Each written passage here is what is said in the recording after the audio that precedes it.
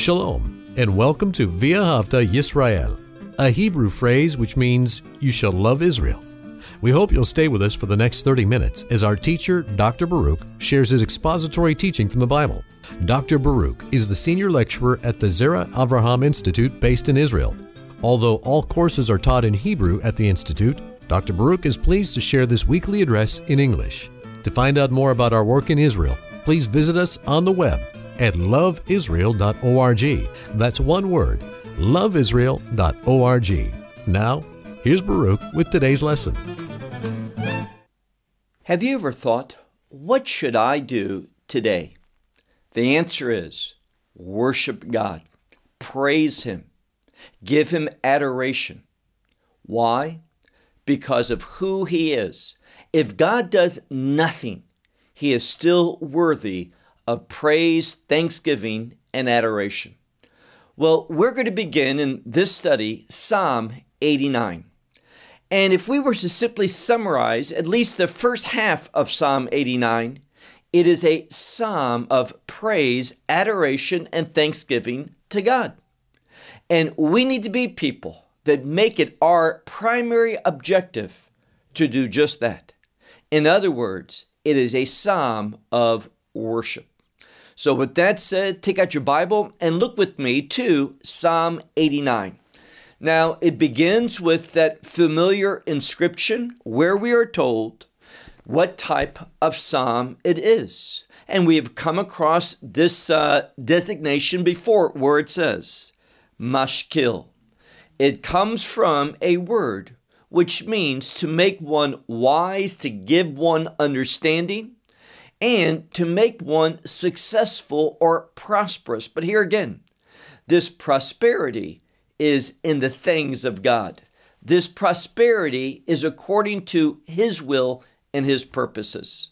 So notice what he says, a maskil to or by Eitan, and that name Eitan is a word of strength or power. So we're learning who the author is. It is a man by the name of Eitan the Ezrahi. Now, Ezrahi can mean a citizen. This is a man, by his name, we would understand that he is from the children of Israel. That name, Eitan, power, strength, might. And he is writing to us. And some would suggest that he is revealing to us how to be strong, how we find power. And what's the answer to that? Through worship. You cannot overemphasize the benefits of worship. Now, that being the case, why don't we spend more time worshiping God? It is never unfruitful to worship God. What does that mean? There is always fruit. There is always a positive outcome. There is a good result when we worship God. And we don't have to wait for a certain time to do so, a certain time of day or a certain day of the week that people gather to worship. We are free. In fact, we are commanded daily to worship God. And we can do that wherever we are. We can simply stop in. If we look at Judaism, and this is something that's based upon the scripture, the fact that Daniel prayed 3 times a day, and we know that's in the morning, in the midst of the day, and at the conclusion of the day. And according to Jewish tradition, and it's a good tradition, the prayer time that is most precious to God is in the middle of the day, when we interrupt things. See, it's easy to begin your day with worship because it's the first thing you do. It's easy to conclude your day with worship because it's the last thing that you do. But it's in the middle of the day when things can take precedent, we think, over making that time, setting that time apart for God. We allow ourselves to be interrupted. We allow ourselves not to think as we should in regard to our responsibilities to God. So this psalm is a psalm of encouragement to worship God. And then we move on to the next verse where it says, Chasdei Hashem. Now, I mention that in Hebrew because of that word chesed. Chasdei would be the abundant loving kindness or the abundant grace of the Lord. And this word chesed in the singular, here it's in the plural, but in the singular speaks of the grace of God that brings about the will of God. That's why when we receive God's grace through Messiah, we are going to become a new creation in Him, in Messiah. And our objective is going to be the will of God. So we look here and it says, the grace, the abundant grace of the Lord, and he says, forever I will sing. Here again, singing a type of worship, a coming before God with exaltation. So he says, forever I will sing, to generation and generation I will make known, and notice this next word, your faithfulness with my mouth. Now, there is a relationship here between faithfulness and grace. And what is this relationship? Well, Hebrew poetry, that chief characteristic of Hebrew poetry, parallelism, teaches us that grace produces faithfulness. Now, we need to understand faith in two ways. First of all, there's the faith that saves. When we say yes to God, when we agree to that gospel. So faith saves us. But faith, and this is again, faith, it's in the plural. If we look at it very carefully here, it says, actually it's in the singular in this verse. But when it says faith, it's speaking about faith that does what? That works itself out, that demonstrates itself. So we need to see that there are two types of faith, the faith that saves, simply agreeing with God, and that faith that is going to move in our life that produces us to serve God, worship God, minister in His name. And then as we move on, look at the next verse. For I have said, forever grace it will build. Now this is a wonderful promise from God. And in the midst of worship, we see that there is revelation. I want to say that again. We need to understand this important biblical principle. And that is this. When we worship God, we are going to be the recipients of revelation. So worshiping brings us into God's presence, and God will reveal things, teach things, give us revelation. So it says in this passage of Scripture, forever grace, it will build up. So when I am walking in grace, I'm going to be edified. That's literally what it's speaking about.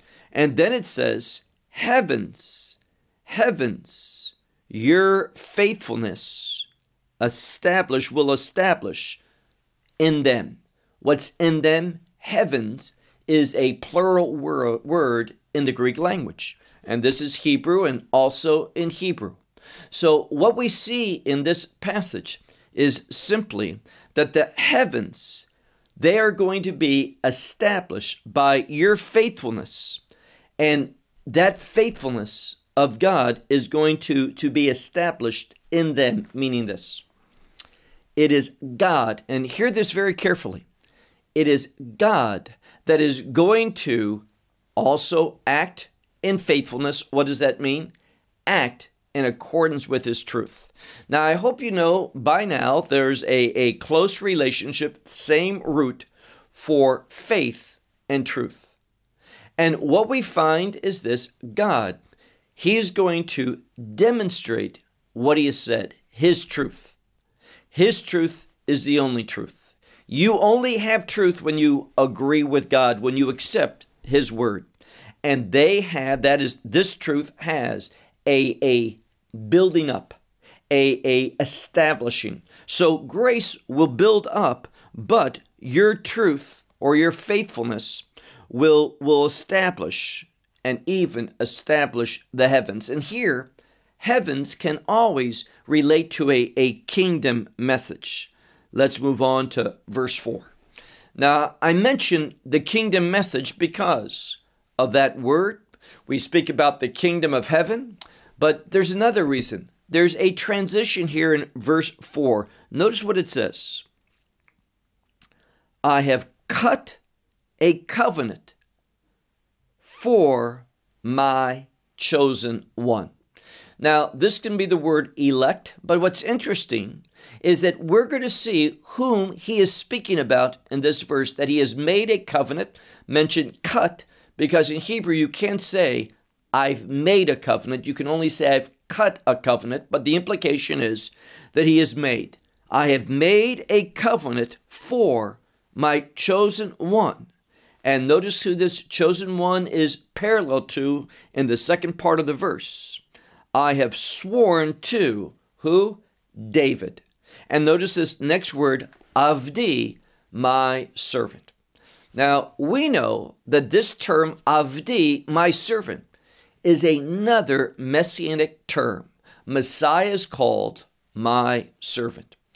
So when we look at this passage, I mention a transition because we begin now speaking about, in this verse, we speak about Messiah. Look again what he says. I have cut a covenant of, and it could be of, my chosen one. And that means that Messiah is going to be used for a covenantal purpose. And we know what covenant? The new covenant, which is a covenant of forgiveness and a covenant that produces the will of God. Why do I say will of God? Because God says in that new covenant that he is going to write his law upon our hearts. And his law takes us into his will. It is through submitting to the instructions of God that submissiveness to his instructions is going to position you in his will. Look at the next verse where he says, unto forever I will establish your seed. Now here it speaks about the establishment of your seed. And again, if we keep reading, notice what it says. And I will build for generation and generation your throne, Selah. This is a term, Selah, of affirmation and emphasis. And what is being affirmed?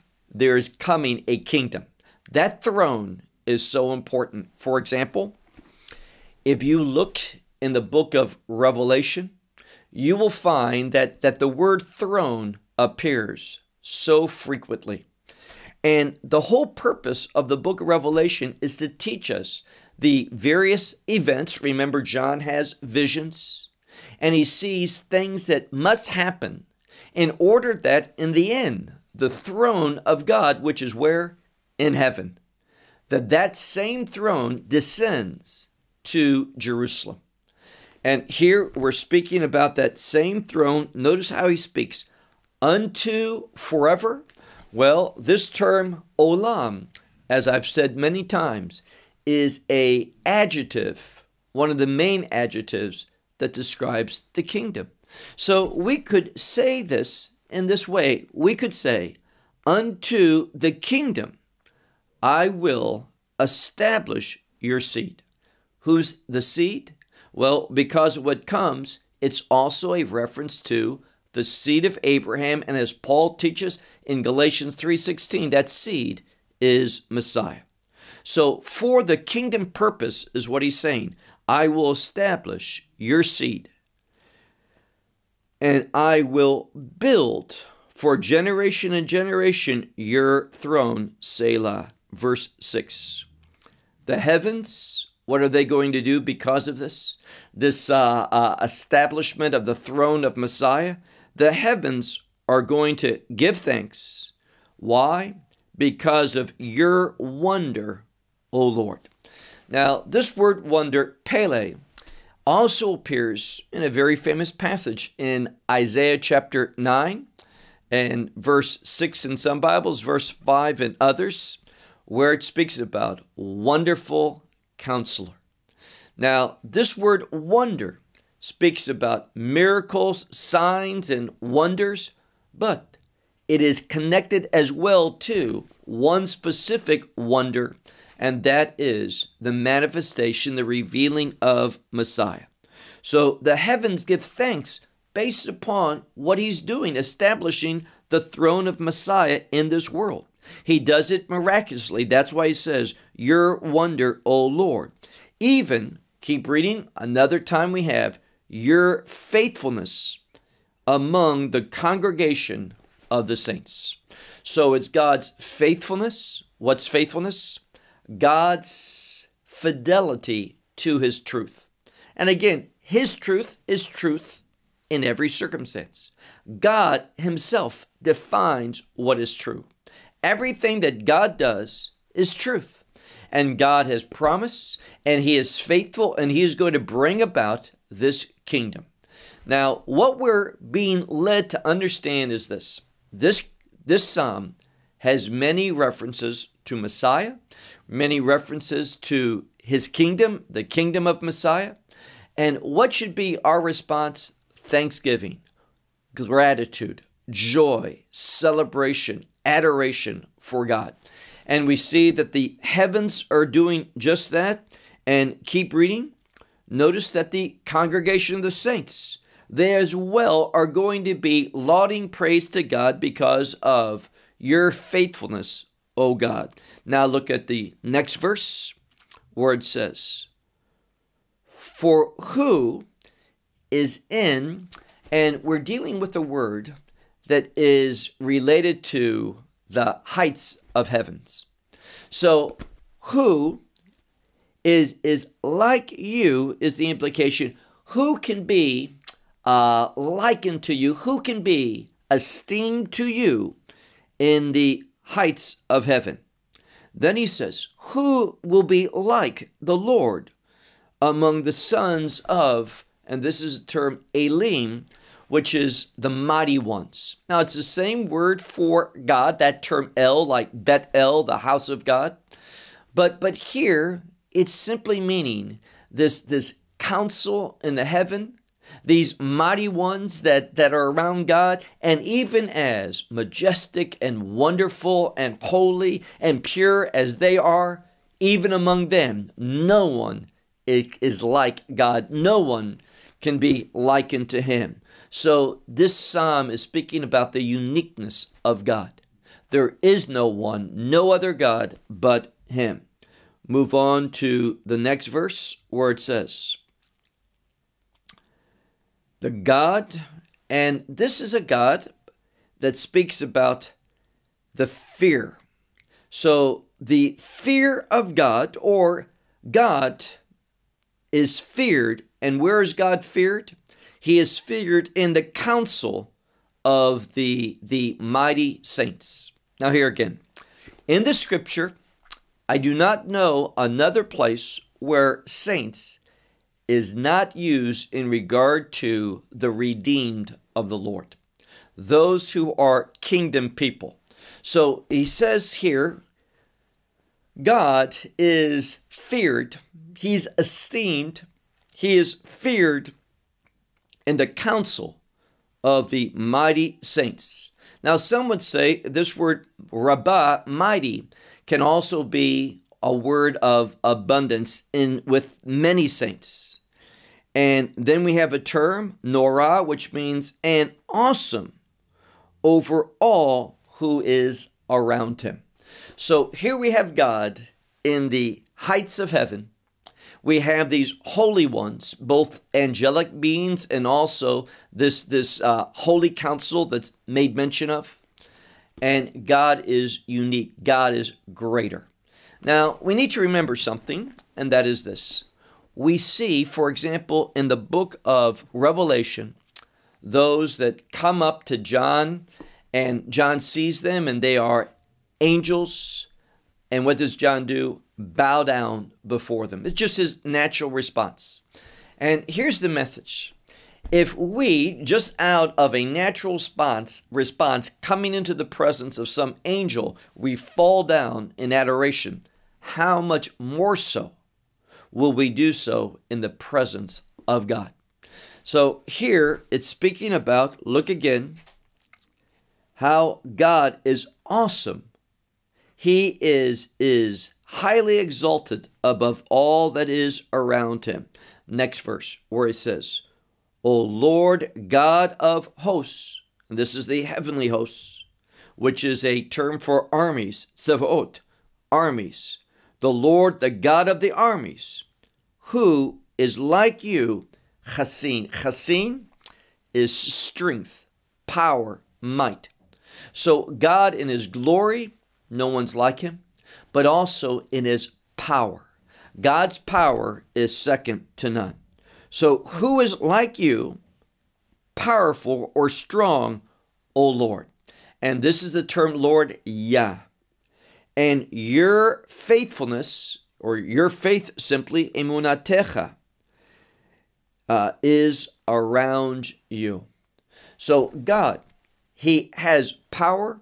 And what the scripture is saying is that he behaves, let me say it another way, he utilizes that awesome, second to none power in regard to his truth. What does that mean? God uses his power to fulfill what he has said, his promises, his will. Now, one thing that we can be assured of, what God says is going to eventually be brought about. And any delay in that is for people's benefits, meaning this. God sometimes moves very slowly. What he could do in an instant, he slows down, and it can take 1,000 years. Remember that verse? A day is like 1,000 years, and 1,000 years is like a day to the Lord. He can speed up time, or he can slow things down according to his goodness. What does that mean? God many times will slow things down. Why? Not wanting anyone to perish. So this time, this slowing things down is to give a greater opportunity for people to do what? Well, as it says in 2 Peter, for them to repent.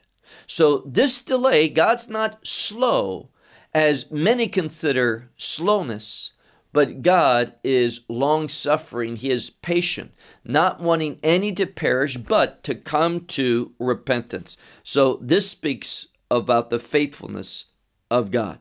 Look again, verse 9 in my Bible, probably verse 8 in yours, where it says, the Lord, the God of hosts, who is like you, strong is Yah, and your faithfulness is all around you. Verse 10, verse 9 in yours. You, and notice what it says, the word Moshel. Moshel is a governor, a ruler, and God governs all things. Now, he either causes it or he allows it because of his nature and how he created this world to function. He wanted people to love him, and therefore love is only possible when someone chooses. Why is that so important? Because if something is forced to love, it's not love. You have to choose, and that requires, and hear this, free will. So God created this world in a unique way, and we see an aspect of it right now where it says, you rule, and it's in the present, you are ruling Moshel, with majesty the sea. And in lifting up its waves, the waves of the sea, you will silence. So God can lift up the waves, he can make them still. What it's saying is all things are possible with God. He is in control, and he can bring, and this is the message of that verse, he can bring change like that. He can cause the storm to stir up the sea, or he can still the storm and break quietness to that sea. It's all what he wants to do. Next verse. You have broken up, and this is a word to dash into pieces. For you have crushed is another way that we may say it. You have crushed as, and then we have a word for a dead one, Rahav. Rahav is Shem Kinui Avor Mitzrayim. What does that mean? I'm quoting something that I read in Hebrew.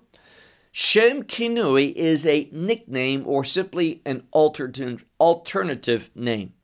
So we have the term Mitzrayim, Egypt.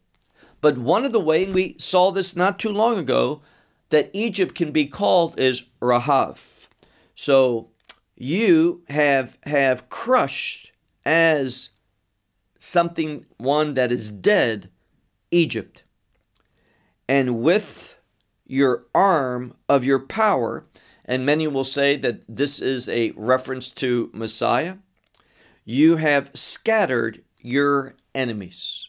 So Messiah ultimately is going to be the one that destroys, put far away out of God's presence, his enemies. You say, well, isn't God omnipresent? Yes.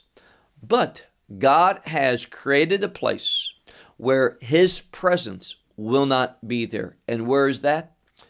In that outside, that outer place of darkness, of weeping, of the gnashing of teeth, the presence of God, not going to be among these people. They are going to experience the wrath of God, but not have any intimacy with God. And when we look at this verse of Scripture, it simply says, with your arm, and this is a reference to Messiah, with your strong arm, you have scattered your enemies. Next verse. To you the heavens, even to you the earth, the world and its fullness, for you have established them. So now we see that God is speaking about not his omnipresence, but his omnipotence, that he is omnipotent, all power, and that God is the creator of all things. So as we go through this psalm, and one of the great exercises to do with Psalm 89 is just write down the numerous, and I do mean just that, the numerous things that there is reason to worship God contained in this psalm. So again, to you are the heavens, even to you is the earth, the world and its fullness, for you have established them. The north, next verse, the north and the east, you have created them. Then we have some very significant places in the land of Canaan. We see Tavor, Mount Tavor, and also up in the Golan Heights in the north of Israel, Mount Hermon. So Tavor and Hermon, in your name they will shout. And this is a shout to exalt, to lift up. And this word is a strong word of expressing emotion. And what it simply says is that these mountains are going to demonstrate their desire to exalt God. And we know when that time of the outcome of redemption, remember, redemption has two words in Hebrew: the payment for redemption and the outcome. Well, the payment has been made, but the world, as Paul says, is still groaning for the outcome of redemption. And this is what we're talking about when these two mountains will shout for joy because of what God is going to do. Next verse, where it says, to you the arm with power. You shall be strong. What shall be strong? Your hand shall be strong. Your right hand shall be exalted. And all of this is speaking about God. When we talk about arm or hand, what's this referring to? Actions, deeds. And all of this verse is trying to share with us and teach us is that God is going to be exalted by what he does. And so we see up to this point 2 reasons to worship God. Now, as we began our study, I said to you that God is worthy to be worshiped. Why? Because of who he is. He doesn't need to do anything, but God has done a great deal. And it's also because of what he's done, what he's doing, what he will do, that we should also worship him. So when it comes to our God who is worthy, there is a multiplicity of reasons why we should worship him, adore him, give him thanks, and approach him with great gratitude.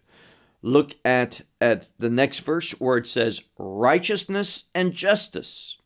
And this is a word for foundation, for that which has been established. So righteousness and justice basically is the foundation of your throne. Grace and truth, they go before your presence. Now let's just pause for a moment and understand just this verse and how majestic it is. It speaks about righteousness and justice. We see that righteousness and justice is parallel with grace and truth. And the message is this: without grace, there is no righteousness for humanity. Now, God needs nothing. He is forever righteous. But we're talking about creation. That means me and you. So without God's grace, we won't be righteous. And without truth, there cannot be justice. So these things are foundational for the establishment of his throne.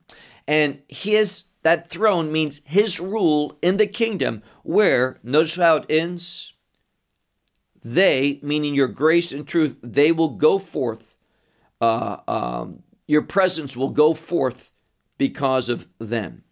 Next verse, where it says, Ashrei ha'am, this is blessed or happy is the people who knows teruah. Now, again, there's some words it's very hard to translate and capture the meaning with just one word. The word teruah, well, most people who know some Hebrew know that on Rosh Hashanah and the day of sounding of that shofar, one of the notes is teruah. And what we find here, it's the sounding of the shofar. So teruah reminds us of the sounding of the shofar. And my question is this ram's horn, when it sounded, what should come into your mind? There's one answer. What God has provided for his people's victory. Now, remember that because notice what he says. Happy or blessed are the people that know teruah, know what that sounding of the shofar represents, God's provision for victory, God's provision that we might take hold of his promises, that provision that causes us to receive the promise of God. And then it says, O Lord, in the light of your presence, that is your face, they will walk. Those who represent the blessed people, those who know your provision, they are going to walk in the countenance of your face. Verse 17 in Hebrew, 16 in others. In your name they will rejoice all the day long, and in your righteousness they will be exalted. Now, notice there's a correlation between rejoicing in the Lord and being exalted.